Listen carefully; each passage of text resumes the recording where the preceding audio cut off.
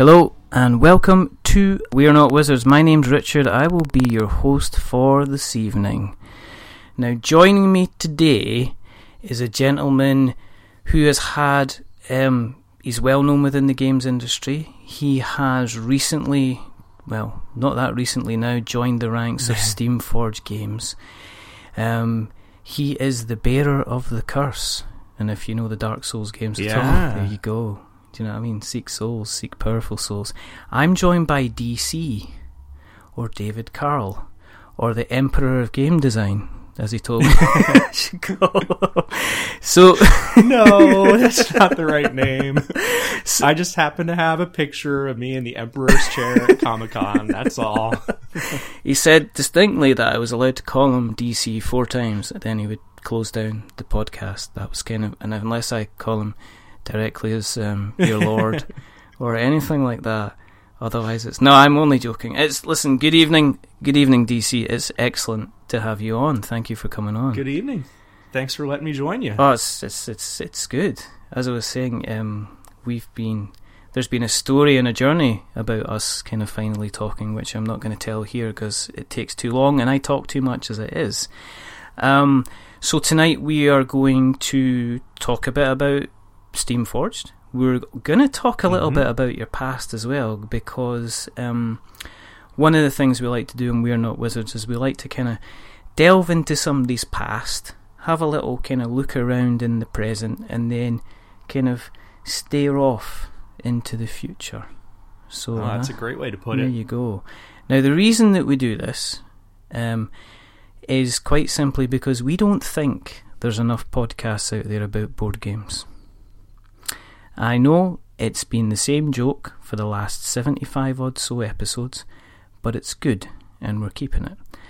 And the other reason that we do this is quite simply because I wanted to speak to DC from Steamforged Games about the Dark Souls board game and other things. So there we go. So again, thank you for coming on. But do you want to start off maybe by, you want to tell us a little bit about your history involved in the kind of the hobby, if you don't mind? Well, I grew up in a fairly sheltered home and wasn't really exposed to a lot of kind of hobby games of any kind as a kid. I was involved in chess and other kind of traditional games, but to fill that itch I didn't even know was missing in my life, I started making games of my own. I would grab some toys and find dice in different games and put them all together and assign different dice to different toys and force my dad to play these horrible miniatures games with me. Did you give them names?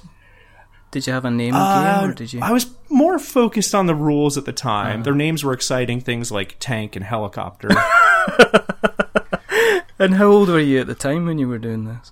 I mean, that stuff might have been around kind of 8 or 9 sort of time frame, when I was one of those scary little kids playing chess against adults and beating them. But also would get involved in what I didn't even know were role-playing games and force my brother into playing those with me, my kid brother. And it was just something that was kind of in my DNA before I even really understood what any of these things were. Mm-hmm. And then in college, I found hobby miniatures games. Yeah. And I had also been getting more involved in kind of the more hobbyish board games as well, both in high school and through college. Things that were a bit more off the beaten path, not the kind of stuff that you just find in a regular store, but in a gaming store. And started getting more involved in various things. I played some Warhammer 40K for a while. And then I guess things really kind of took off when I was getting more and more involved in my local card game community, role-playing game community, miniatures game community, and eventually started doing a little bit of game design on the side. Right. Is that your kind of your profession? Is that what you kind of trained to do? Was kind of game design, or did you kind of fall into it? My degrees are in electrical engineering and mathematics. Oh, okay. Yeah, so I was a power and controls engineer. Okay. And in college, the focus in electrical engineering is very heavily on merging the creativity and the analytical side of of what we study and who we are. But in corporate engineering, it's all about just kind of doing things as efficiently as possible, not really looking into the creative side of things very much, unless you're in R&D. Yeah. And I was not in R&D. So the creative side of my brain was looking for an outlet, and I found the gaming stuff. So I helped with some game development work on a card game from a very small company nearby, and was helping with some RPG adventures, and it all just kind of grew from there. I want to say it was about 2003 when War Machine was starting to really hit the scene. Yeah. I got heavily involved with those guys as a play tester, as a volunteer, as a writer for their magazine. Was one of the playtest group leads for one of the most active groups in the world at the time. And before too long, I kind of was getting more and more tired of the engineering thing. And then in 2008, went and joined Privateer Press full time. That must have been a decision and a half to kind of make, because that wasn't even kind of 10 years ago. Well, just almost 10 years ago now. So I'm guessing you would have had potentially responsibilities and things like that you would have had to be looking after or taking care of. So was it a big decision at the time, or was it a case of, this is the easiest decision I'm ever going to have to make in my life kind of thing? Well, I am extremely fortunate in that I chose the right wife. Okay. I've been married to Jess now for over 18 years already. Kind of dating myself with that one. Although not her, because up until recently she was telling people she was only 29, really? But that gets a little weird eventually. I take it she's not in the room 29. At the moment. No. That's okay. I don't think anybody else is going to hear this anyway, so it's fine. Only everybody that listens when they hear that you're on a show. So well, the millions and millions of your fans are all going to hear it. Yeah. There's going to be words in the car, DC. You know this. Yeah. Well, I came back to her and said, Privateer Press wants me to come on full time, but at that point we lived in St. Louis, and Privateer Press is all the way over in Bellevue, Washington, and I want to say that's something like 2,000 miles. Yeah. So I don't know how many laps that is. That's a rough commute. I mean, around Scotland there. that's like the whole of the UK. The UK is about 7. Yeah, how many laps around the UK probably, to get 2,000 miles? I wouldn't want... I'm going to show my ignorance, have a guess. Probably about at least one and a bit. At least one. At least sure. one. I'm just going off for a 2,000-mile jog. Yeah. But yeah, that would have been a commute and a half. Yeah. So I came to her and said, I know that the money in this isn't as good. I know it's far away and we'd be uprooting our whole lives. You'd have to find a new job. And she immediately said, no, you have to do it. You've been trying to do this for years now. You've been doing the freelance and contract thing for almost a decade at that point. She's like, you have to take this opportunity. And so I did.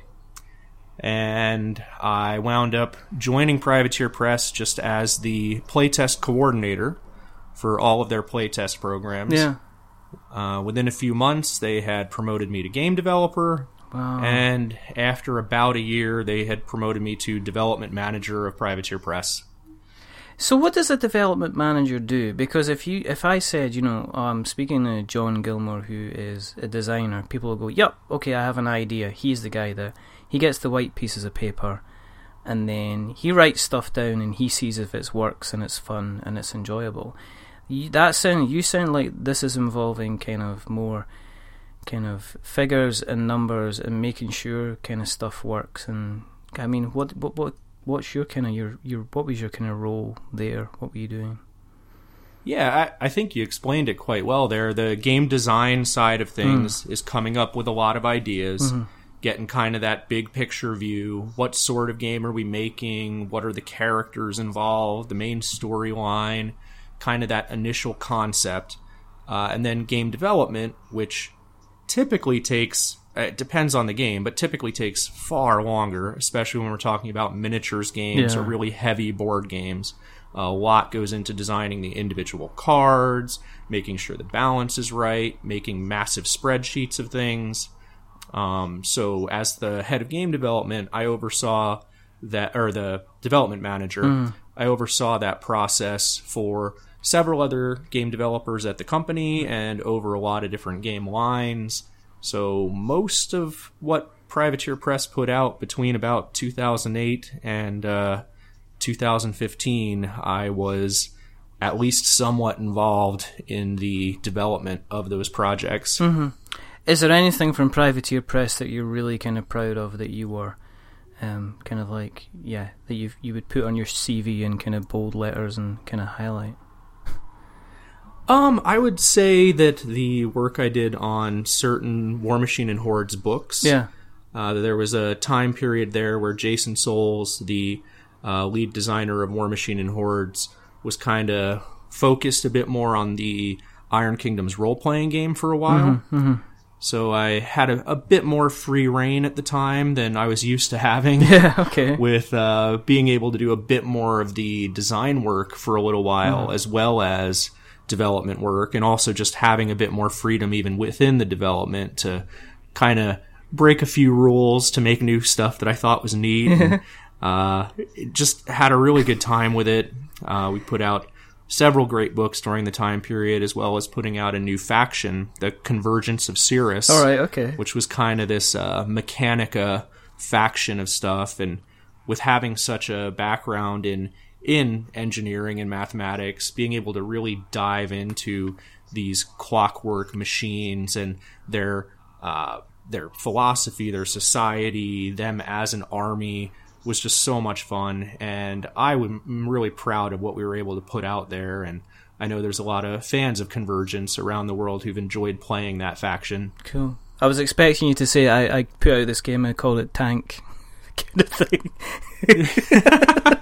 Yeah. I did have an idea, guys. Do some research for better wording. Better naming, excuse me. I just thought that'd be so funny. But I mean, so you're unleashed, and you're able to get more involved in the creative kind of process during the time. I mean, are you still playing as much, or do you kind of step away from the playing side of things? Or you kind of, I take it, if you're in your role, you have to kind of be aware what the competition are kind of putting out, or changes to their rules and stuff like that. You certainly should be. Yeah, it's important to stay connected enough to truly understand the people out there playing your game. My background before going to Privateer Press was as a tournament War Machine player, among other things, but going to lots of major events. And once you're doing it day in and day out, there's just not as much time to travel to lots of big tournaments and things. And different companies have different policies on whether or not you're even allowed to play in tournaments. I guess. So that can make it tougher too. But I was definitely trying to stay very rooted in the community and in what was going on, understand what elements of the game were currently too strong, what stuff could be brought up a little bit, and just really trying to understand what the organized play stuff should look like and what any changes to the rules should be at any given time. So it's definitely important to stay grounded and to stay involved. Do you think that's because a part of what you've done before is kind of like running the playtest groups, that's still kind of a focus for you? It was still kind of quite important? Yeah, for sure. I think that the various elements of the background I've had really kind of come together in a positive way to make me the game developer I am currently.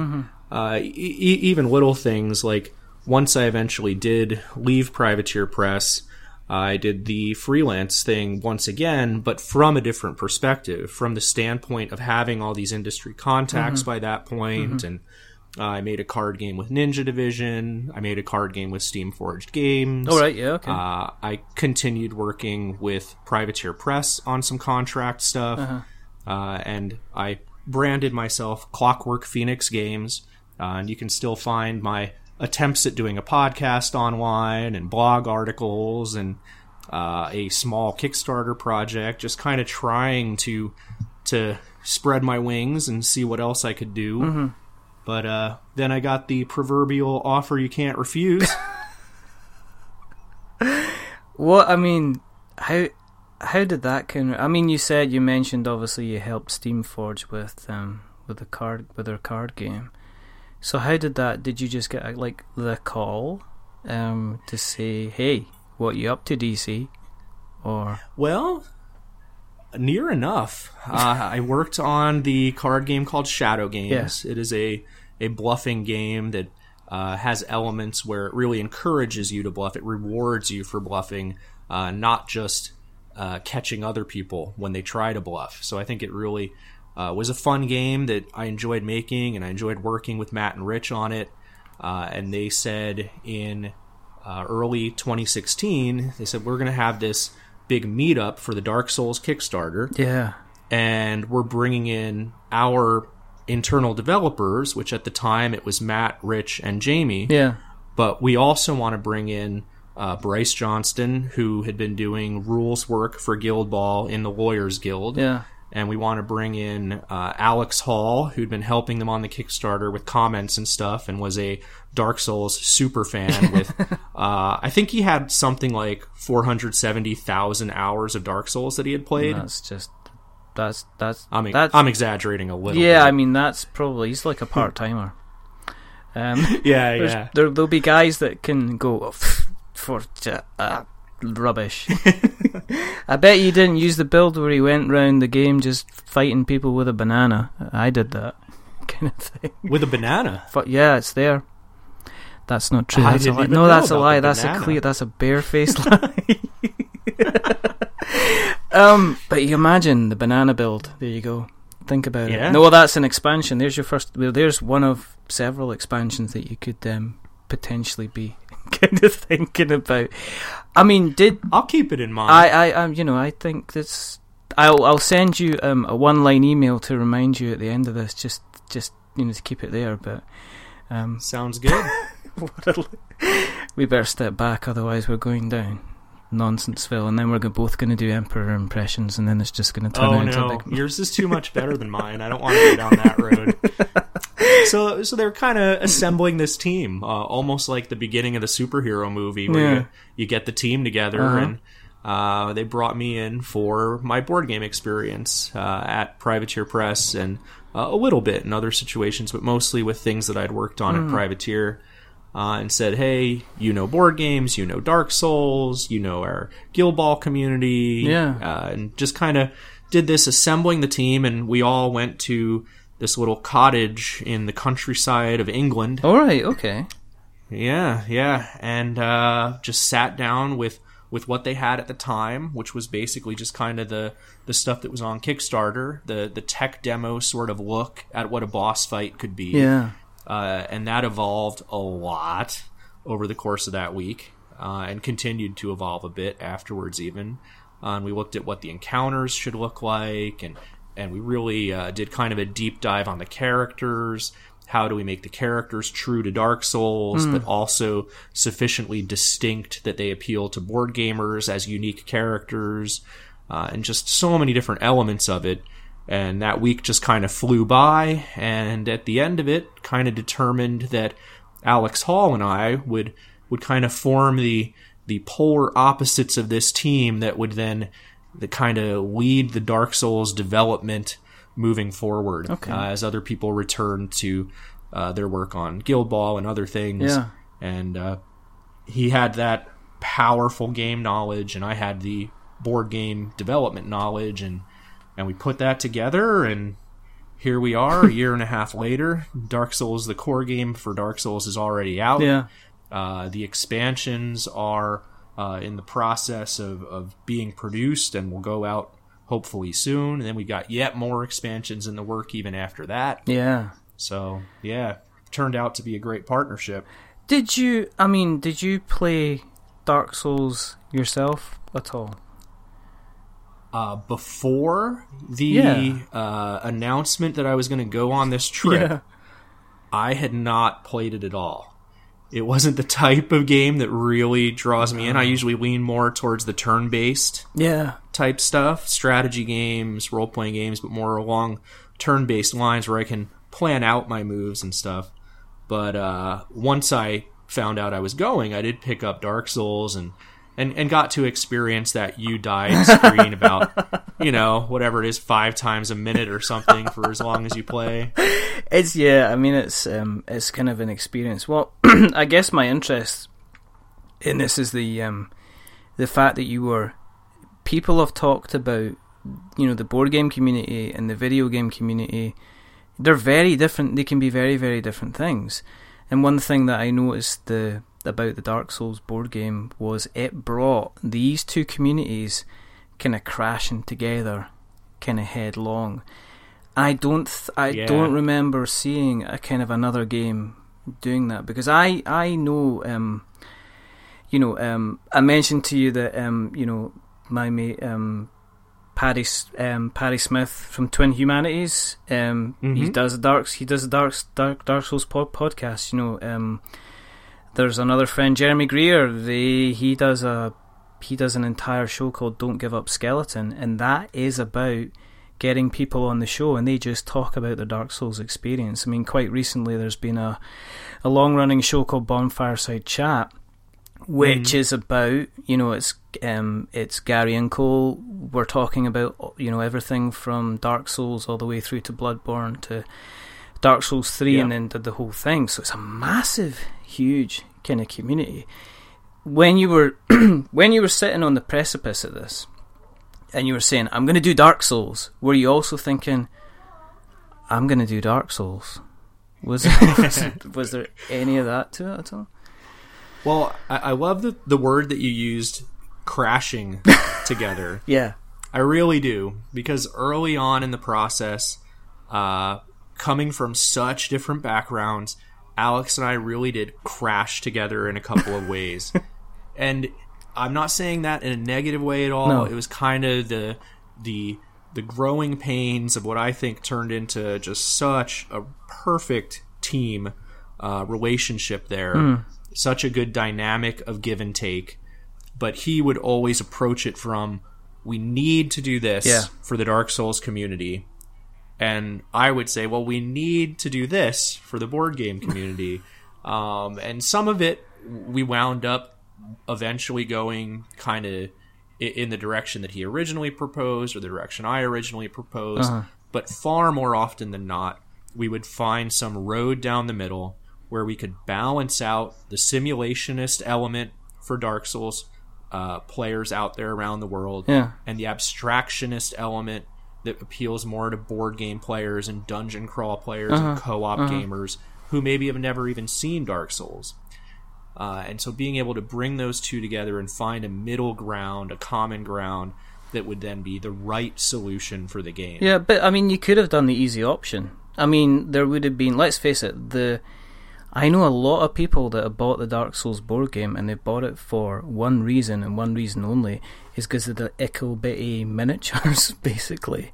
They're ordering everything because they've got a little Smo, they've got a little Ornstein, they're going to have a Sif, they're going to have an Artorias, they're going to have, the Four Kings on their mantelpiece or in a display case, and they're fully kind of painting them up. So there's that side of the people that just want it for the game.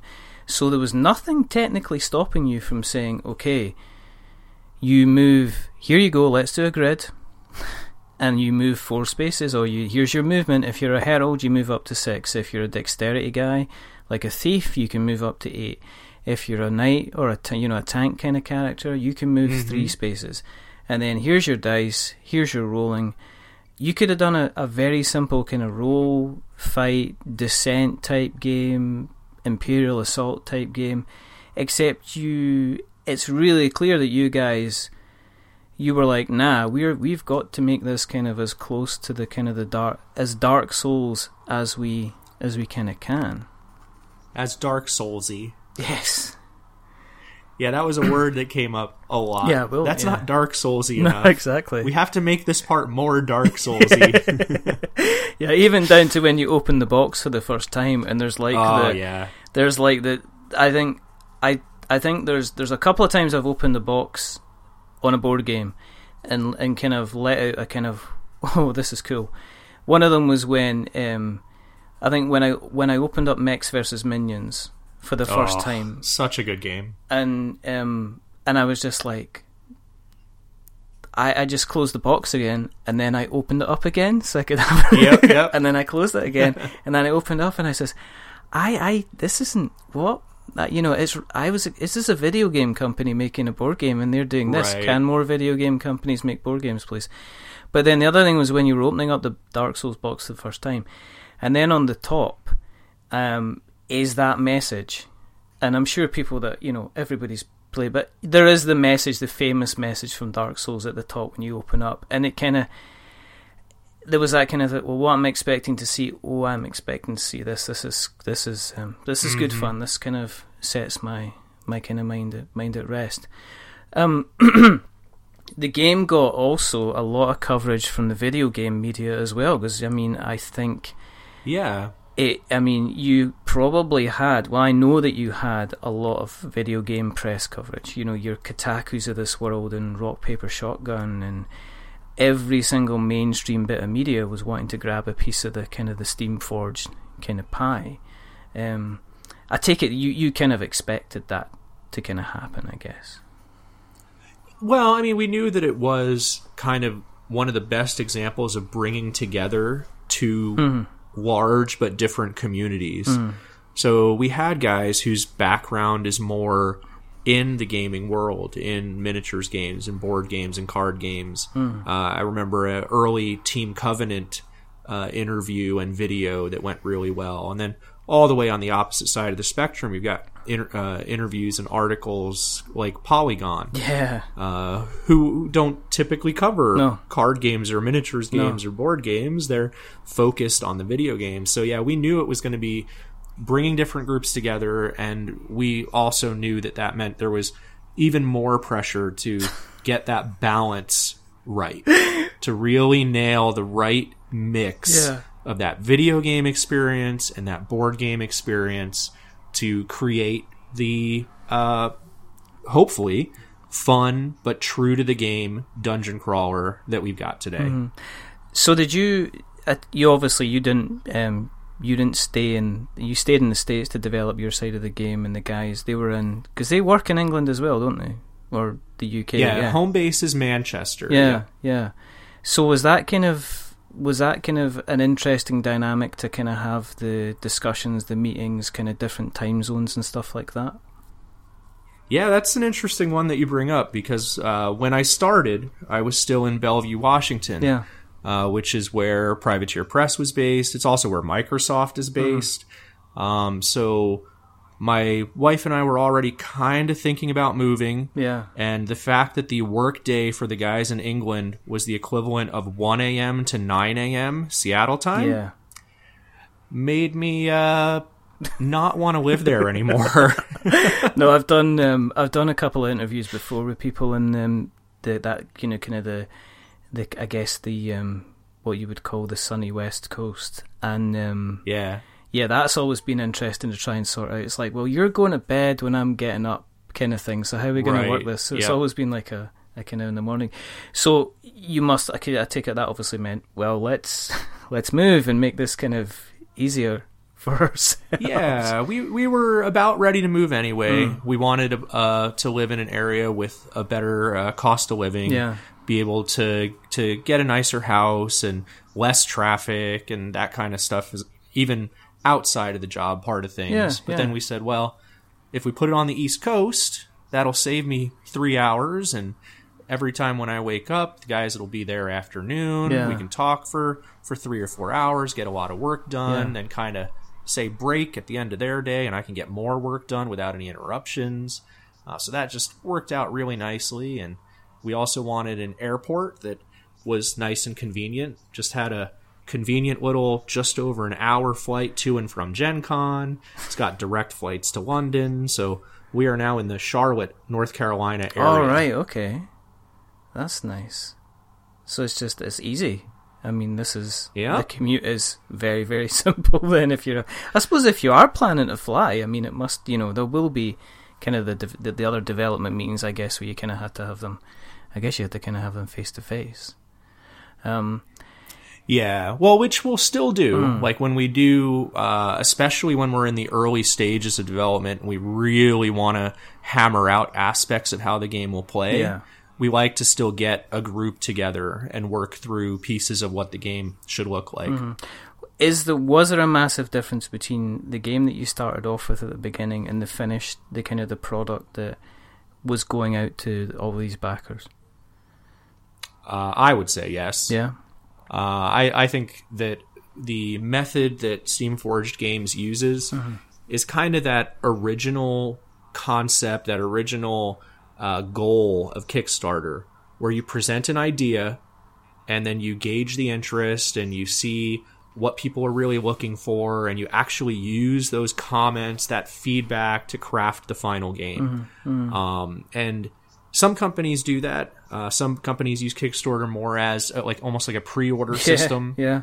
And there's nothing that says you can't do that, but I really like the process of being able to say, here's this game idea. Let's almost see where we wind up. The early demos for Dark Souls, if anyone remembers those earliest videos, you could use each weapon as many times as you wanted, as long as you spent stamina. That changed a lot. The characters and the way some of the character stuff worked changed a lot. Yeah. It didn't have any sort of stat system or weapon system at the time for what things you could and couldn't use. Yeah. There was no encounter system at all, no character differentiation. There were so many elements that still needed to be designed, and that's what that design week was for in the cabin. Yeah. And then even once they were designed, so many elements still to develop. All the different enemies, all the different boss behaviors, the encounters, the treasure. Oh, the treasure spreadsheet. It is a big one, let me tell you. I have to ask the question, okay, when you were thinking about you're putting the campaign together, and people are like, when's this launching? I need my Dark Souls. Give me my Dark Souls board game, kind of thing. Did you have, and I've joked with this before about other guests, because when we had Jeremy Greer on and people like that, are big parts of the Dark Souls community. Did you have a big whiteboard with lots of post-it notes with all the stretch goals on it? And did you run out of post-it notes as you were thinking about the stretch goals? Now, that is an excellent question. Unfortunately, it's more of a Matt and Rich question than me question. Because remember, Bryce, Alex, and I were brought in kind of once the campaign was finishing up to do the design work in the cabin. Yeah. So I know we had many post-it notes and whiteboard scribbles and giant pieces of paper with marker all over them on the floor while we were at the cabin. Yeah. So I can only imagine that, it was a similar experience in creating the stretch goals initially, as well as then figuring out how all these pieces fit together. You make a good point about stretch goals. Kickstarter projects can sometimes be the victim of their own success. Yeah. You wind up where the main pledge includes so many extra things that it winds up not being nearly as profitable as you initially thought it was going to be. No. It's a delicate balance. Yeah. No, Jamie Stegmaier, when I had him on the show, he said there is a point where there is no difference between you ordering 15,000 pieces of something and 25,000 pieces of something, because the factory just cannot do it any cheaper for you. You've reached your kind of your cost, the minimum cost floor, and that's when it starts to that's when it starts to kind of you're plateauing. So this is when you have to make some kind of design decisions about what materials you're kind of going to be using. So but the community doesn't want to hear, and we're done, no more stretch goals. No, that doesn't go over well. No, I've seen I think I've seen a couple of campaigns, more I think kind of medium campaigns, where they've all stretched out and went like, listen guys, thank you, this is fantastic, and somehow they've been lucky because they've managed to kind of hit the right stretch goal like 3 days before they finish. So they just say, listen guys, victory lap time, we'll make sure that we add a little bonus something. You'll all get a nice kind of little you'll get a nice little stickered meeple, or you'll get like a thank you note, from my mum for saying thanks for backing this kind of thing. Yeah, I mean, the stretch goals were just unlocking and unlocking and unlocking. I mean, the campaign went... I don't think anybody didn't expect it to fund very, very well. I think people were very surprised about how far it kind of actually went. Yeah. Because it went on to, Cool Mini or Not must have been sitting there going, this is my show, nobody touch our millions. And then all of a sudden they're like, that's Steam. Who are they? Steamforged? Oh, they did Guild Ball. Right. Well, they're doing millions, kind of thing. Yeah, I don't think anyone would disagree that it exceeded expectations. It really just kind of blew those expectations away. And then the campaign ends, and you're kind of brought in. And then, how many spreadsheets did you have to open on the first day? In terms of organisation, was it 15? Was it 20? A lot of them I wound up building myself. There was some information already in place, but in terms of the assets needed for designing and developing the game, it was still so early. All we really had going into that week was an initial card for the dancer and some initial behavior cards that the dancer would follow, and some very, very early Herald and Warrior stuff, I think, at the time. But there was a lot to build. We had some early just like listings of all the different equipment, and then we started parsing it out into what goes in the core set, what goes in which expansion here, and just kind of how do we bridge the gap between what does a mini boss look like versus a main boss. Well, what about this thing called a mega boss? How do we make them different? How do we make them cohesive so that you're following the same rules but still exciting when you try a new boss? There's a lot to figure out, a lot to do, and a lot of spreadsheets. Did it all of a sudden move from being kind of, was it starting off like 16-hour days where you had to go straight into it and kind of get as much stuff kind of organised as possible? Or are you a planner and you were like, nope, start at 9, finish at 5, and then we're done, kind of thing? The week in the cabin was definitely some pretty long days, getting a lot of design work done all at once. When we first got back, things kind of hit a fairly measured pace for a while. The times where we hit real crunch periods were, as it always is when something comes due.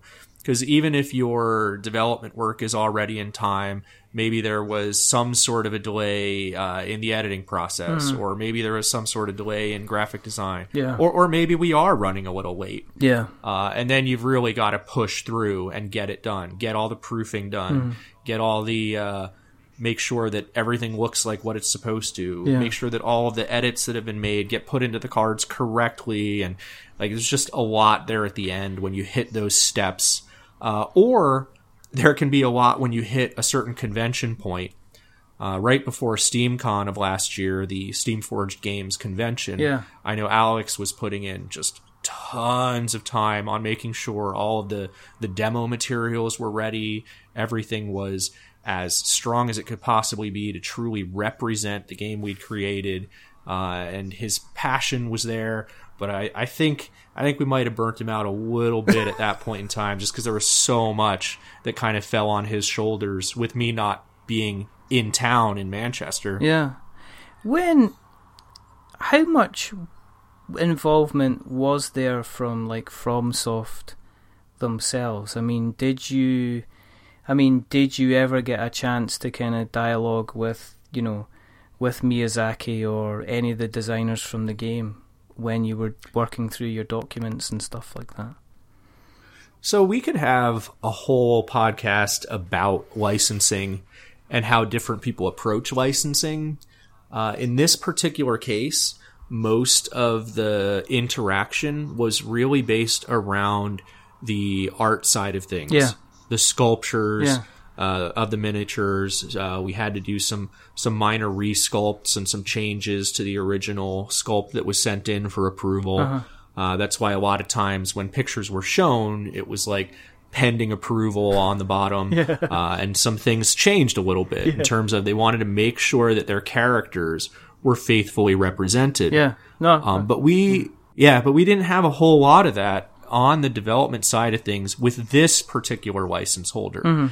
It really just depends, though, on what people are focused on. Some of them do care more about the rules. Some of them just want their paycheck, and you can do whatever you want on everything. It just depends. I mean, I take it did that become, as you said yourself, that became more of an internal discussion about people saying, well, this isn't Dark Soulsy enough, kind of clearly. Yeah, that was very much just kind of the give and take between Alex and I. Just to give one example, at one point in time, we had catalysts and spells as separate items in the treasure deck.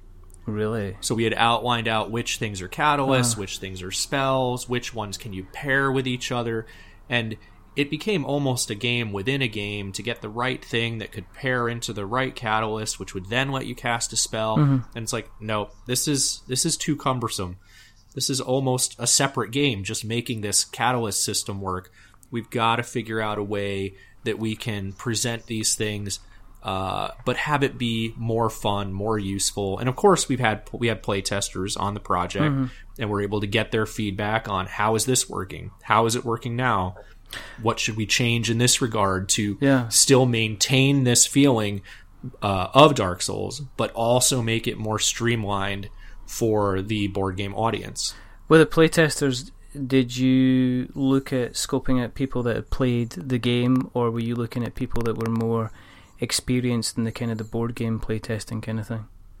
Both. And then when we get to the blind test, which is a key portion of any game testing, we want people with minimal experience in Dark Souls or board games to just kind of take the rule book, take the materials, and see if they can figure out from that how to play this game and see if they'll have a good time. Okay. The game, there's always hurdles, or there's always little kind of bumps in the road with any kind of Kickstarter. I don't think there's only a couple that always kind of come in, and the one that kind of I remember was the translations, I think. That kind of, I think it kind of upset the apple cart a bit in terms of delivery for some people. I think that one of the things to remember there is that Steamforged is still a fairly young company. We were working with a partner on the translations, and the languages that we knew, things were looking pretty good. Things seemed like they were on the right track, but not all of the languages had been translated as successfully as others. So we kind of had to go back in, and there were some growing pains. I'm not going to deny it for a second, but we learned from it. And hopefully we'll see that it works out even smoother the next time. We'll find out pretty quickly here with the Dark Souls card game. Yes, we will come back to that. There was, when the games were going out, I think the comment section was its funniest about the whole people trying to understand what it meant that a game was potentially on its way to them. Did you see any of? I saw a little bit of that. I saw the kind of guys going, it's just saying pending. Does that mean that? What does that mean? And then I also saw comments about people calling you thieves and stuff like that, because the game was supposedly on its way and they hadn't received it, and it was like, guys, chill out. It's kind of like you're gonna get it in a couple of days. It was kind of I seen that kind of thing. There's a lot to be said though for that passion. If nobody's excited about the game, if everyone's just kind of forgotten about it, that's no good either. I mean, obviously we want people to be a bit more patient than a few folks were, but overall it was just good to see that people were so interested in just getting the game and being able to play it. It's the Dark Souls community. I mean, you're taking a much loved IP that people have gone as far as saying, well, listen, this game really got me into video games, to this game helped me through my depression, or this game helped me through my addiction, or this game helped me deal with my grief. I know that I've heard people talk about Dark Souls 2 in relation to dealing with like Alzheimer's disease, and there's a lovely story about that. So there's a lot of love to going on there, and obviously the distance between love and hate is actually usually smaller than what kind of people think. Well, it's passion. Yeah, I know. Whether it's the positive side of it or the negative side of it, people are passionate about it. Yeah. They've invested time, they've invested emotion. Some people have even invested the skin of their own body getting tattoos of Dark Souls stuff. Yeah. And people want to have that pay off. Yeah. They want this thing to then come to life, and we want to make that happen for them too. Yeah. So I hope that all said and done, after those growing pains, after that kind of the labor that you go through to have this new thing in front of you, that people are as happy with it as we are. How's your by the way, how is your tattoo healing? Is it okay now? I do not have a Dark Souls tattoo yet. I might get one, but there is neither here nor there. You're becoming one of us. I've not got a Dark Souls. I did get a Dark Souls T-shirt at Gen Con. Did you? Estus Flask Ale. Oh, you didn't get the one with you didn't get the chicken wings. I don't know if you heard about that for Dark chicken wing one. For Dark Souls 3. They did like a promotion where you could go into a certain restaurant and you could buy really spicy chicken wings. Oh, gotcha. It was... Yeah, I almost got the gym one, except I look like I've never been to a gym. And the line on the bottom that says, "If you ain't dying, you ain't trying." Oh, for goodness just sake. hit a little too close to home for me, since that's all I do in Dark Souls. Yeah, I know, we're guys in our 40s. I mean, these kind of things become a little bit close to reality. kind of thing. Yeah. There's been, would you, knowing what you know now and knowing how the game plays, and the community still seems to be vibrant and there's feedback, have you looked at the rules again? Have you, because people on Dark Souls like patches and stuff like that, as in, have you thought about revisiting the rules or revising them or going back through stuff again? Is that something that's ever kind of occurred to you at all? So I think that there are a bunch of different ways to approach this.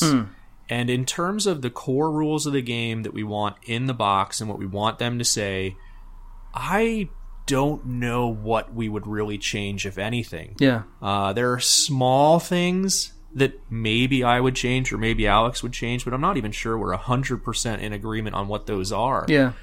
Because the core game experience is one way to play the game that tries to hit that fine line that's the right balance between properly appealing to the players who are really into Dark Souls, properly appealing to co-op gamers, to dungeon crawl gamers, board gamers, just trying to hit the broadest audience possible. And to do that, it means you're not going to have as refined of an experience for any one particular one of those groups. But we do have a pretty good community of folks who have brought up various ways that they choose to play the game. There are lots of ways you can make the treasure deck kind of rigged to scale more directly, so that you don't have that experience of finding loot you can't use yet. Some people would prefer it that way. Some people would rather have the more brutal way of you can find some great new piece of equipment and not be able to use it for a bunch more levels, a bunch more encounters. There's also the speed, the like grinding nature of it. Lots of great ways to speed up soul progression if you want, and keep the difficulty the same, even by reducing the number of souls you have at the start of the game, possibly even to 0. If you wanted to go just kind of classic old school dungeon crawl, knock down the number of sparks you have at the start of the game to nothing, so if you die you lose, but increase the soul amount of souls you get per encounter quite a bit. Possibly add to the number of encounters between bosses, possibly tweak when you do bosses. So many things that you could do to alter the game experience to more perfectly suit you and your own gaming group, including so many great expansions coming up soon. For the Kickstarter backers, they will all have 6 more characters to experiment with soon. A bunch more bosses, tons more equipment, just so many new components to play with. Things like mimics, summons, invaders, and you can craft the ideal Dark Souls experience for you. We're not going to try and tell you that one particular one is the only right one. Yeah. It just depends on the group. How do you decide what characters to kind of put in? I mean, was there kind of like a vote between everybody, or was it decided based on the kind of the additional kind of mechanics that you could bring into the game? I mean, this is a question that Paddy Smith from Twin Humanities is asking. That's what he said. Was it, did you pick out favourites, or was it defined by the play mechanics? He's a big fan of the Dark Souls. In fact, he's gone ahead and painted a lot of the miniatures, and they look absolutely fantastic. Yeah, I've seen some great looking miniatures that people have painted up and posted online. Yeah, and you've got the bosses. You've got obviously a lot of bosses coming out in the expansions as well. So there's going to be a lot to kind of keep people kind of interested, isn't there? Yeah, another great roster of tons of different things to choose from, and we've got a lot already announced. We've got some other ones that we could certainly still do. Yeah, nothing says that it's over once these particular things are released. Yeah, I mean, let's face it, you've got enough to keep you going for, well, Dark Souls had 3 games. 3 games and multiple kind of DLCs as well. So there's, everybody's kind of got their own little kind of personal favourite that they would like to, kind of see out there, which you seem to be kind of drip feeding from the different games in terms of the bosses itself, which is quite cool. As far as the characters go, they're mostly just based on the Dark Souls 3 roster. Right, okay. We did talk about adding additional characters that are in other iterations of Dark Souls, but one of the difficulties there is some of the characters are kind of evolutions of a previous character. Yeah. Or like a twist on a previous character, or even just a different name, possibly just translated differently from Japanese. So it was really tough to nail down additional characters for the roster that would not be seen as redundant or just different versions of something we'd already put out. Yeah. But we definitely had a lot of good discussions about that before deciding on not adding characters. Well, yet. Maybe some day down the road we'll decide we do still want to do that. But I think it's pretty unlikely just because of that full, vibrant roster from Dark Souls 3 being our go-to. Yeah, we do need to do at least some of the DLC since those are my initials. Yeah. I'm not going to guess what the L stands for. Because it would be silly. We have a couple of questions which obviously I've mentioned in the green room, so we're not surprising you. Right. But some of them are absolutely fantastic. The question about plans working the rules, that came from Jared Luchev, so thank you for your question. Ernie Prescott asked the same question. Charles Torno asks, does the steam affect the cardboard at all while you make the games? Well, that's why we use different production facilities for the cardboard versus the plastic versus metal miniatures, rule books. We've got a whole bunch of different factories for different things. The Steamforged factory, we try and keep the cardboard out of there. There you go. You don't want warping on your cards or your boards. That sounds like an actual serious development manager type answer that somebody would believe. Well, another brief just kind of anecdote from the cabin is on one of the, I don't remember if it was the very last day or second to last day, but Jamie Perkins walked over to me and he said, I just figured it out. Sometimes when you say something, it's not what you really mean. You're being sarcastic, but I can't tell with your American accent. Yeah. Well, you import... And I was speechless. I'm sarcastic half the time I'm talking. Well, so he thought I was serious for 5 days, I don't 6 days. That might not have been ideal. No, but... you Americans think you invented sarcasm when you had Chandler in from no. Friends, and we've been doing it for years. I'm not judging. I'm just stating facts. We borrow heavily, that's for sure. Ernie Prescott, let them know Guild Ball kickoff starter box is really awesome. He'd like them to make others with different teams. I think this is kind of a neat one to talk about in relation to your last podcast, actually. Yeah. You guys were talking about how gaming can be a very expensive hobby, especially miniatures gaming. Yes. Well, if you buy a kickoff, $70, 50 pounds, 55 pounds, something 50, like that. Yeah. Something like that. 2 whole teams. There you go. You got the Brewers, you got the Masons. You can play each of those teams against your mates. Can't go wrong. There you go. That's it. There you go, Ernie. Value for money, that's what you're getting. Ivan Paramore, now we need to spend some time on this question. He's asked, what is the airspeed velocity of an unladen swallow? African or European? He says he doesn't know. And I think that takes care of him, actually. He's been dragged off screaming into the ether. Off the screen. It's good that we're answering these kind of serious questions. Yeah, the burning questions that the public has. Mark McKinnon of Wreck and Ruin fame, who's got a Kickstarter coming out in a couple of months. That's just a side plug, but he's saying, when can I get Wave 2, please?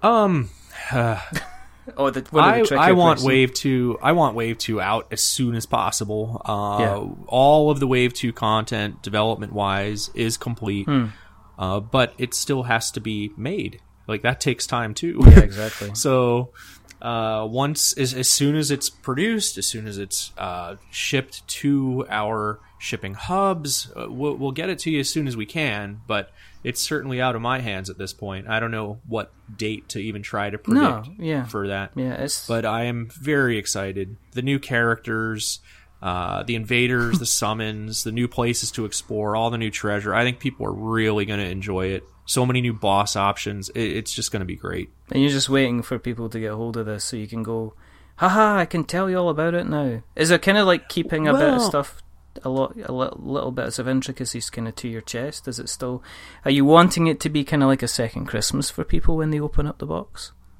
Well, I'm well practiced at keeping secrets by this point, having been development manager at Privateer for so many years, and now as head of game development at Steamforged, kind of in that similar role of knowing lots of things that are secret, but not giving too much away. But we have started talking a lot about some of the stuff that's going to be in that Wave 2 shipping content. We were just recently able to start talking about the level 4 encounters. Alex and I really wanted the mega bosses to be more than just a cool model on the shelf. Yeah. So not only do we have special conditions and rules for every single mega boss, each one has its own unique style and its own customized gameplay. We also have another side to the mega boss board and cards that allow you to play these big epic encounters that utilize other models that you own to be able to have this big final level 4 grunt fight before that iconic boss fight. So trying to add some more value for folks there as well. Mm-hmm. So that'll answer Ian's question, which is release dates, why do they slip, kind of thing. He doesn't know. And the thing is, we don't know yet, It's kind of like, well, it gets to you when it gets to you, but we'd rather put out a proper thing rather than something that you're ultimately not happy with, which is, I guess, what you want. Oh, sure. I mean, that's a big part of it, but why do they slip is a huge question. And it depends so much on what the product is. Over the course of my whole bunch of years, and not calling out any particular projects, some projects slip because they simply weren't ready in time. Some projects slip because there was a production error and they had to reproduce it. Some projects slip obviously because we had a problem with translation. I think we covered that one already. There can be just so many different reasons, and some are a lot more severe than others, and companies handle it in different ways. I am a big fan of Kickstarter and a big backer of Kickstarter, and it fascinates me to see how differently people approach the same problem. We had a problem in production, let's say. We're still going to ship you the game, and then we're going to ship you individually a replacement tile for the one that was done wrong or something. They can go that route. Or it can just be a flat out delay, or they can just send you a product that's not as good as it should be and say, oops, sorry about the production error. That's an option too. Like, there's so many possibilities. Yeah. Or you can have like the warehouse burning down. Like, I think it was one of those Kickstarters. It wasn't Lisboa or something like that. The warehouse that they had the Kickstarter copies kind of like burnt to the ground. It's like, I didn't hear that one. I heard about a couple where the guy with the money kind of ran off to an island somewhere, but I hadn't heard about one where that's warehouse down. Colin that I co-host with, he pledged for a 3D printer on Kickstarter, and the guy kind of went, there's one problem. One of the guys that's part of the company took all the money and bought a house. So crazy. So that's always pretty good. Let's just see. It's kind of, I think the interesting thing is being part of kind of being aware of the community. There are people that kind of like say, I don't like the game, and it's not done for me what I expected a Dark Souls board game to do. I've seen people that have used the kind of I hate it kind of thing. I've seen people that love it. I have people that prefer to play it in groups. I myself actually do a lot of it single player. Oh, I'm glad you said that. Because single player is tough. So many games for single player, they just say, well, play 2 or 3 characters on your own and you can play it single player. That's not the same, especially in Dark Souls. No. So I'm very happy with where we wound up with the single player experience. There have been more and more like awards and stuff focused on solitaire gameplay over just the past 5 or 10 years. It's a growing portion of the board game audience and the board game market, and I would love to see us win some sort of solitaire gaming award, because I do think it is a truly enjoyable solitaire experience, not just kind of a make fit of a bigger board game. No, it's definitely tough. I think it's one of these games you got. If I'm in the mood for it, for something that's really kind of challenging, then I'll set it up and I'll kind of play through. Because you have to be really strict with yourself, not just to say, well, that dice roll didn't happen. That's true. So that's kind of interesting. Things like, misprints on cards and stuff like that some people have mentioned. Is that something that you're looking at potentially fixing, or is that something that you're how do you deal with stuff like that, any kind of things like that with the size of the campaign? Is that something you have to take into consideration, or is that something you have to kind of say, I've got my hands up here, but it's going to cost a lot of money to kind of sort stuff out? Yeah, misprints are tough. You have things that kind of slip through on cards or on game components, and that's not specific to Dark Souls. Dark Souls, we've got 252 cards in there. We've got the wrong icon for the same consistent error on 4 of them, and one other minor error. But considering the raw quantity of icons, or just individual elements of a card, you're talking about thousands of different things that could have been misprinted in some way or another. And it happens. Not saying that as an excuse. We do the best we can in proofing. The people who do the graphic design work do the best they can in layout. We try not to have any errors, but anytime you've got something of that size, a book, a game with that many different elements within it, you're going to have a few little misses here and there. And we can provide an errata document, a frequently asked questions document, to let you know which things were a minor miss. But hopefully we keep those very minor. I know, talking about Kickstarter, sometimes you see one where it's like, whoa, they forgot the step called getting your rulebook edited. Or oh, hey, they forgot the step of play testing the game. There can be some important elements like that. But hopefully the few errors we have are fairly small and are not something that people are being hindered in their enjoyment of the game. But I do want to come back for just a second to something you said earlier, talking about people who don't enjoy the game as much as others. As broad as we tried to make the game, there are going to be people out there who just don't enjoy it. It's just not for them. And that's okay. Yeah. I don't think there's a single board game in existence that every single person who's ever played it has enjoyed. If there is, that game needs to get some more people playing it, because I don't think enough people have ever seen that game.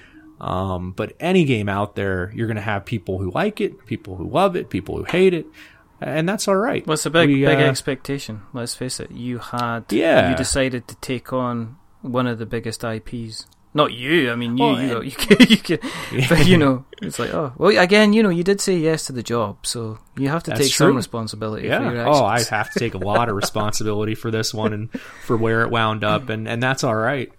But entertainment is just such a subjective medium. Yeah. We could talk about movies, we could talk about books, we could talk about music, comedy. People like different things, and that's not a bad thing. That's a good thing. That means there's more room out there for creators. It means there's more of kind of that journey to find the things that appeal most to you. I'm not going to try to convince you to like it if you don't like it. You don't like it? Okay. I hope you like other games, and I hope that maybe you are able to, even within the Steamforged Games lineup, find things that you enjoy. Yeah, I mean, is there things that you're kind of stepping away from Dark Souls, and we'll leave it for the flame to die and for darkness to take over the world, which is fantastic.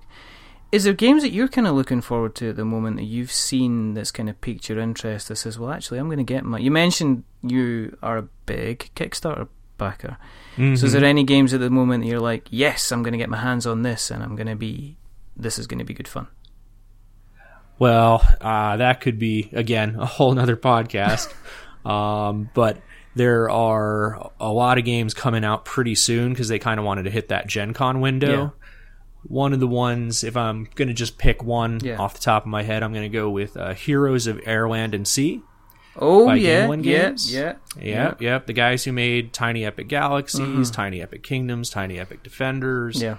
They've got a great track record as far as I'm concerned. I've enjoyed a lot of their games. I got to quickly glance at Heroes of Land, Air, and Sea at Gen Con. Didn't get to do a demo or anything, but it looks very cool. One of the things that, just in passing, that the guy mentioned to me is that the factions in the game play truly differently. They all have a unique identity, and I love when a game developer can really nail that, where they can have the characters or the factions or the races or the guilds, whatever it may be, where they can have each one be unique and be something that people can really attach themselves to and be like, oh yeah, I love the orcs for their aggressive nature, or I love the dwarves because I can build the best defenses. Being able to just have that differentness as opposed to it just being different colors of plastic. Yeah. Do you frequently play? Do you go to like game groups yourself, or does your wife play? My wife plays a lot. Oh, cool. I believe my wife still has more playtest credits in Privateer Press games than any other female playtester. There you go. She playtested so many different War Machine and Hordes books and various other games. She also has playtested the Dark Souls card game. She plays Dark Souls with me. She plays Guild Ball with me on occasion. Yeah. We do greatly enjoy our Mechs versus Minions that you mentioned earlier. Yes. It's so lovely. I can't say it. I've talked too much about Mechs and Minions. People are going to think I'm sponsored by Riot Games, but I've been playing a lot with my son, and we opened the box. Have you opened the box yet? Oh yeah. I've played all the way through it at this point, and I'm kind of going back through for another round. Just a second helping, Yep. If Mechs versus Minions was like, say, jelly and ice cream, I would just have to be rolled out of the house. I would potentially be kind of so fat. The Dark Souls card game, because I kind of went and then came back and said we'll kind of cover that. There's not an awful lot of time. In fact, there's a potentiality that by the time we this is coming out, that anybody that backed the game will have an access to purchase the Dark Souls card game. Why? I have the board game, DC. Mm-hmm. Why are you trying to thrust a card game on me? I played Eric Lang's Bloodborne. I don't need your Soulsy related card stuff. Why should I think about that then? So part of this question comes back to people liking different games. Yeah. For folks who are really into kind of lengthy, campaigny, in-depth board games, I'm going to tell you straight up, you're probably going to have more fun with Dark Souls the board game than Dark Souls the card game. Mm-hmm. But if you want something that you can play in more 30 to 45 minutes, maybe 60, depending on the number of players. Yeah. If you want something that has a simpler rule set to explain to new gamers, friends of yours that haven't ever played a bunch of board games but like Dark Souls, or maybe just want something that's more of a casual card game for people who aren't even into Dark Souls. This is more the vehicle for that. I think this is going to be one of those games that appeals to a lot of players. It's what we're calling a deck evolution card game. All right, okay. A deck builder card game. You start with a very small deck, and very slowly and gradually build it up to some awesome machine by the end of the game, which is a great genre. I love the deck building genre, but what we've created here, which this deck evolution card game, you start with a decent sized deck, and it doesn't change at all on a consistent basis. But when you hit certain key moments, when you go back to the bonfire, you have the opportunity to substantially change your deck, retool it, get better cards into that deck. And so you have kind of that cool role-playing-ish element, deck-buildery element of saying, oh, now I'm a lot stronger. Now I'm a lot more capable of facing the challenges before me. Mm-hmm. Mm-hmm. Is it kind of, there's only two things that I have trouble with in the Dark Souls board game. The first thing is that on single player it can still take me 2 or 3 hours to get through a scenario depending on how I'm playing, because I'm quite slow. Right. Secondly, the only other thing is the storage of those cards drives me up the wall. I'm not going to say anything more about it because otherwise my eye will start twitching.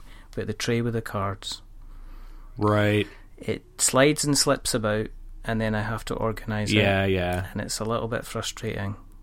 But I've made my peace with it by putting things in little plastic bags, so that kind of keeps everything together.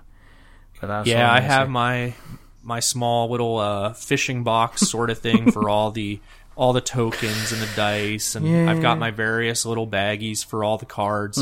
It is a game with a lot of components, and figuring out how best to store them can be a bit of a challenge.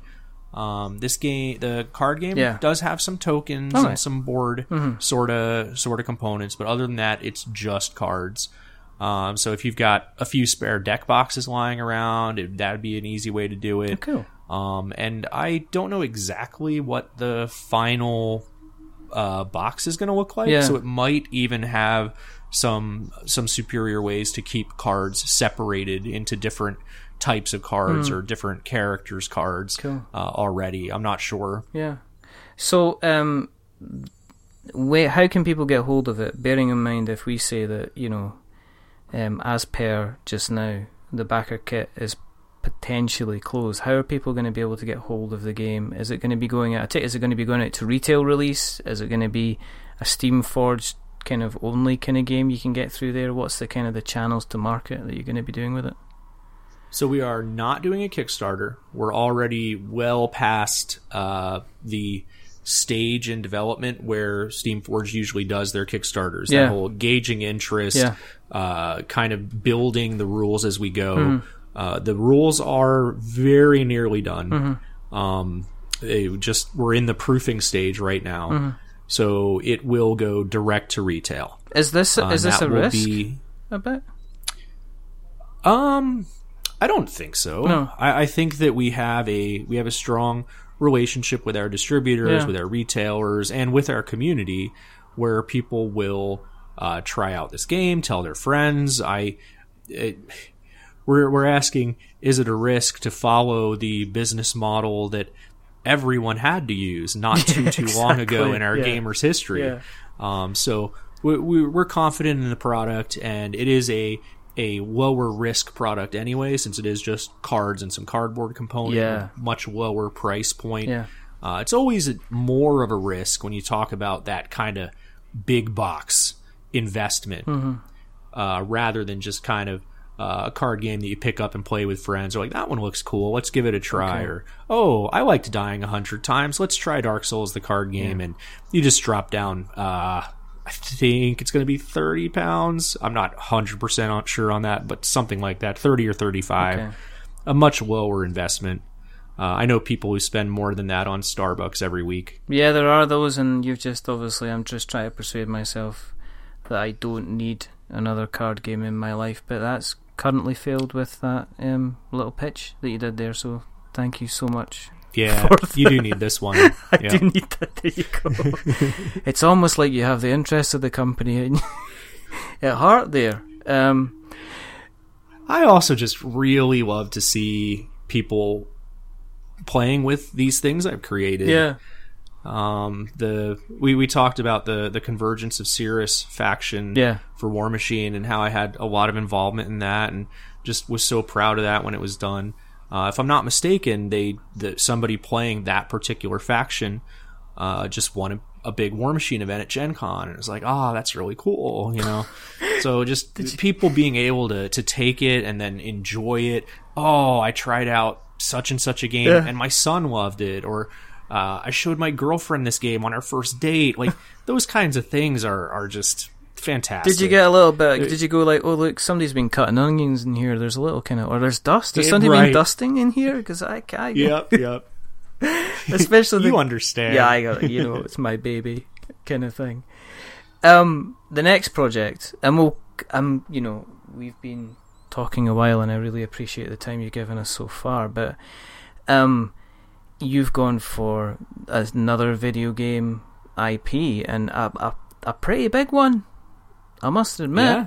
You know, Resident Evil 2, and I'm not expecting you to give us any exclusives or any kind of information that hasn't been released to general public. DC, I need this information. I mean, was that one that you, I mean, that is big. I mean, I would say that's almost as big with a love as the Dark Souls kind of series as well. There's characters that you're bringing in that are going to be playable. This is a question from Paddy, because this is the final question that he was asking. He says that Leon and Claire are obviously playable. Right. Have you thought about other characters? Are you able to say about any other characters at all? So one thing I can say is that the license for this exact board game is limited to Resident Evil 2. Okay. Kind of the core release, the core storyline stuff from that particular game. Right. So characters from other entries in the series won't be part of this game. Yeah. But we certainly have the room to then do a different entry in the Resident Evil series at some point in the future. Oh, that's so 4. Has to be 4. Yeah, is that the one you like best? Yeah, I think it's yeah. People will disagree, but 4's my boy. I really liked 4. It was one of my favorite games for a while. One of the ones that's going to be tricky about Resident Evil is that not every game in the series is quite the same in terms of the feel of it. Yeah. Like Resident Evil 2 is very survival horror. Yes. You are not going to be running and gunning and blowing a ton of zombies' heads off. No. That's not the feel of the video game. That's not the feel we're going to be emulating in the board game. It is going to be more of a conserve your health, conserve your ammo. All right. Get what you need to get accomplished in order to survive. And some of the other games in the series, you are a little bit more of a badass. than in Resident Evil 2 anyway. Yeah, I think the thing with the Resident Evil games is that you can end up being kind of like the superpowered muscle man, just going about blowing kind of everything up. I think that was what was... I think the latest game in the franchise got kind of labelled with that towards the end, that you just basically became like John Rambo in terms of the, the equipment that you were kind of handling. So this is going to be more different. I mean, because you had the kind of the different mechanics to deal with the Dark Souls type of the game, have you purposefully gone for different mechanics when you've been approaching Resident Evil 2, or have you gone a more traditional kind of route with a kind of movement and things like that? So Resident Evil 2 has the Kickstarter still upcoming. It's still a month or so out. Yeah. And hopefully you guys will all watch for it. But because of that, and because of the model that Steamforge uses, there are certain elements of the game that are still kind of work in progress. We've got certain things kind of nailed down, or at least temporarily nailed down. But once we have that Kickstarter going, we see what exactly is going to be in the box. What stretch goals do we hit? What is the final landscape of this product? Yeah. We'll have to go off and possibly in a cabin in England somewhere again. We'll see. And figure out all of those details. Well, I always pitch to have it here. Yeah. You got to watch out. I say you should just come to my house. Do you know what would be funny? If they had the cabin out in the woods, and then halfway through the weekend in the middle of the night they actually got some cosplayers to come in as zombies. Oh, wow. Yeah, that'd be pretty hardcore. That'd be inspirational, wouldn't it? That would inspire. I'm worried. Oh, right. It's not America. I was thinking, if that happened in the United States, I'm worried someone would get shot. Exactly. You can imagine that. Man, there'd be zombies out there. Give me a shotgun. Oh, wow. That's an American accent, huh? That's not... No, that's... Redneck. Yeah, I got a lot of... Oh my goodness. I was about to jump into the ultimate trope there. I've got a lot of American friends. Oh, wow. Yeah, sure. Oh, dear. Yeah, that is a danger, isn't it? Come round to my house, and then what happens is they do the zombie thing, and it's like, you shot Darren. I hate when that happens. Well, Darren deserves it. He's not the nicest man in the book. So you're going to do the cabin thing, and it's going to be like a mind mesh thing, and you're going to have ideas flying out. We did have demos at Gen Con. Yeah. There are elements of the game that are already pretty fixed. Yeah. Rather than the node movement of Dark Souls, we are using more traditional squares. Yeah. Spaces on a board. The tile shape, at least as long as we stick with what we've got now, is going to be different tile shapes kind of put together to form the actual layouts of things that you'd experience in Resident Evil 2. You've got a more traditional action system. It is kind of meant to be a bit more accessible in terms of reading the rulebook and jumping in a quicker amount of time than Dark Souls. Also a lower price point, but then with that, of course, there's fewer miniatures. Just kind of trying to make it a bit more mainstream in its presentation. Cool. I mean, are you... Here's this question. With you in your direction and you moving down the board game path, and obviously the IPs, and it sounds like this could be Steamforge's bag. I see a lot of kind of IPs seem to be getting turned into board games now. I mean, Rambo is getting turned into a board game. Total Recall, which I saw that, then I forgot what it was about. And nice. There you go. Yeah, and the Total Recall one, that is just a very small group. Yeah, it is. Just a little indie studio. Yeah. They've done some cool social games. I am fairly certain they're the guys who made New Salem, which is a great little game. If you haven't tried that out, there's so many great little companies out there doing their thing, making cool games, even picking up IPs and trying their hand at that. entertainment as a whole is just becoming so much more integrated. Yes. You pick certain things, like let's take, as an example, Batman. You've got comic books, TV show, movies, video games, app games, board games, miniatures game. Like, it's a whole thing. It's all connected. Game of Thrones. Oh, yeah. But, I mean, pick an IP.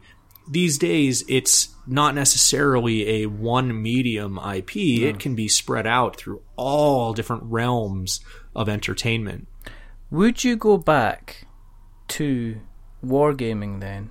Is there game designs? Have you got the kind of the little DC book of game designs I'd like to make that you would that you would one day? I mean, would you still like to go back to producing the kind of the wargaming side of stuff? I mean, have you exposed yourself at all to kind of like Dark Imperium and what they're doing with the 40k kind of universe? So there's a lot of different types of gamers out there, and I have a lot of different avenues that all appeal to me. There's parts of me that like the power gamer thing, parts of me that like the social thing. There's a big part of me that likes that collector element, the gotta catch 'em all sort of feeling. And I've got somewhere in the range of 50 to 75 game ideas that I would love to do. Wow. Obviously, I'm not going to get around to all of them. Some are nothing but a title, while others are fully fleshed out and kind of almost ready to... Well, one of them even has a lot of the artwork already done. Yeah. So it just depends on which of my various game ideas. And I know they won't all get made. That's all right. We actually had a game that was called Match Day. Yeah. It was in the Guild Ball universe that I was starting to develop that as a card game that would come after the Shadow Games card game. So kind of bridge the gap between casual bluffing card game of Shadow Games and the more in-depth experience of Guild Ball and Kickoff. This was going to be kind of a very Guild Ball-y card game. And we wound up deciding not to make it for a variety of reasons. And some of the ideas from that, some of the elements of that, eventually morphed into the certain elements of Dark Souls, the card game. Oh, that's cool. So even an idea that dies, for lack of a better term for it, can still have new life someday. Some of the mechanics can still be useful. Some of the core elements can still be fun. And yeah, I've got lots of games I'd love to make someday. Well, you never know. From all different genres too. Yeah. From the hobby miniatures gaming that you were talking about. I've got a social or a party game I want to make. I want to make more kids games. I want to make more board games. Just all of it. All of it. Just give me a firm sail and a strong wind. Basically. Right. But the most, one of the questions that, and this is a rubbish question, but I ask everybody it because you've got to have at least one rubbish question, especially since everything I've been asking has been pure gold this evening. Oh, yeah. And it's Resident Evil based as well. Okay. You're in the middle of a zombie apocalypse, DC. Mm-hmm. You stumble into a shop, and it appears to be a board game shop. You have a choice of 3 games you can take with you out into the zombie apocalypse, okay? Just to take, to play, to enjoy, to experience with others. Every single board game's there. It doesn't matter the size, it doesn't matter if it's out of print, it doesn't matter if it kind of has all the... You can have access to any expansions. You can carry any number of games that you have, but you have a choice of 3, and you have a trolley. What 3 games would you take with you? Yeah, I think I would need a trolley, because I would... even just saying Mechs vs. Minions and Dark Souls, I'm already at, about 10 kilos? Yes, you are. So I need that trolley, all right. Okay. What would I pick for the third, though? Yeah, There's so many good choices. I know. Well, and I don't know how many people I'm going to find to play with. So that doesn't matter. You're going to find small individual guys who are loners and are just forging their own path, trying to get back to their families, but you're going to end up in communities where you can have up to as many people as you need, and guess what? When you say to people, I'd like to play a board game, they all turn around and instantly smile at you and say, yes, I want to play one too. What do you got? So yeah, I mean, they've got nothing else going on. So exactly. I'm going to say another one I mentioned earlier in the show, which is New Salem by Overworld Games. It's got a lot of cool elements to it, drafting, bluffing, social elements. So something nice and diverse as my third pick, since I've got some crunchier miniatures-based games already on my trolley. And those minis are so crunchy. Yep. Listen, thank you very much for coming on. I've kind of talked to you an awful lot longer than I expected to, just because I was like, this is DC, I don't want to keep him too long, so I appreciate you spending so had a good much chat. time.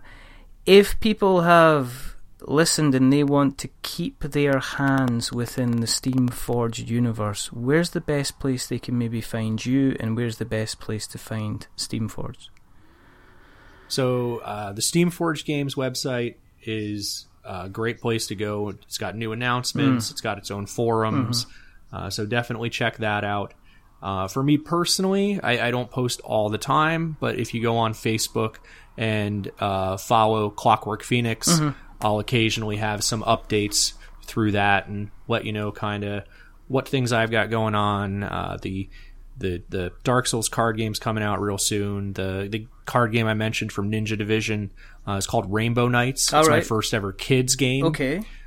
So that one's coming out soon. So I'll do occasional updates on there, so feel free to follow Clockwork Phoenix on Facebook. Well, I will make sure that we put links in the show notes so that we have notes. Sounds good. We have notes to show. That's what we do. If you want to keep an eye on what we're doing, and we appreciate everybody who does, each and every one of you little Dark Souls people. You can find us on Twitter if you search for We're Not Wizards, on Facebook, We're Not Wizards. You can go to YouTube, and if you search for We're Not Wizards Tabletop, you will find us there. We're on all the places you can get a podcast, your Stitcher, your Spreaker, your Acast, Mixcloud, all these wonderful different places. You can email us, which is magic@we'renotwizards.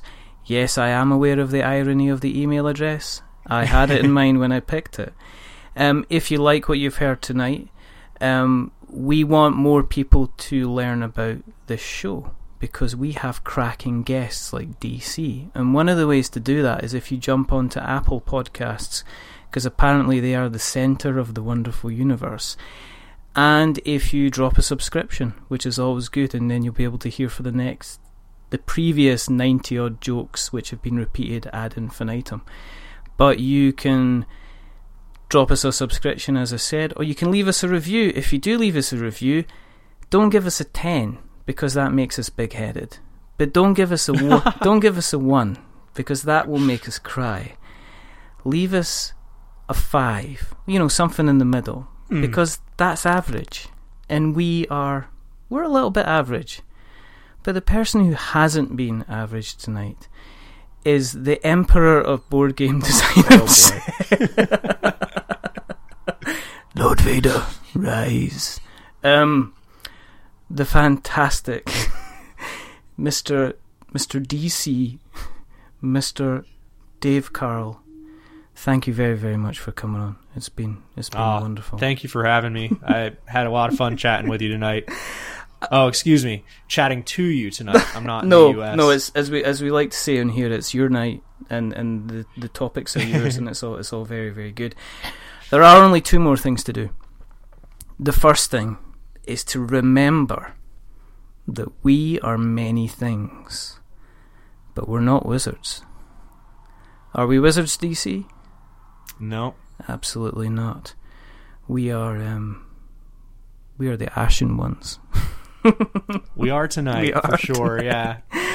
And the second thing is to say goodbye. So it's a goodbye from the thoroughly interesting and all-round wonderful man that's David Carl. Say goodbye, David. Good night, everyone. Take care. And it's a goodbye from me. remember, stay safe, roll sixes. Check out the Dark Souls card game, and for all those who have backed the Dark Souls board game, I heard the expansions are very, very tasty and very, very good. And if you've rather got an appetite for brains, if you wait for a couple of months, there will be a Kickstarter that will probably be right up your alley. But until the next time, goodbye.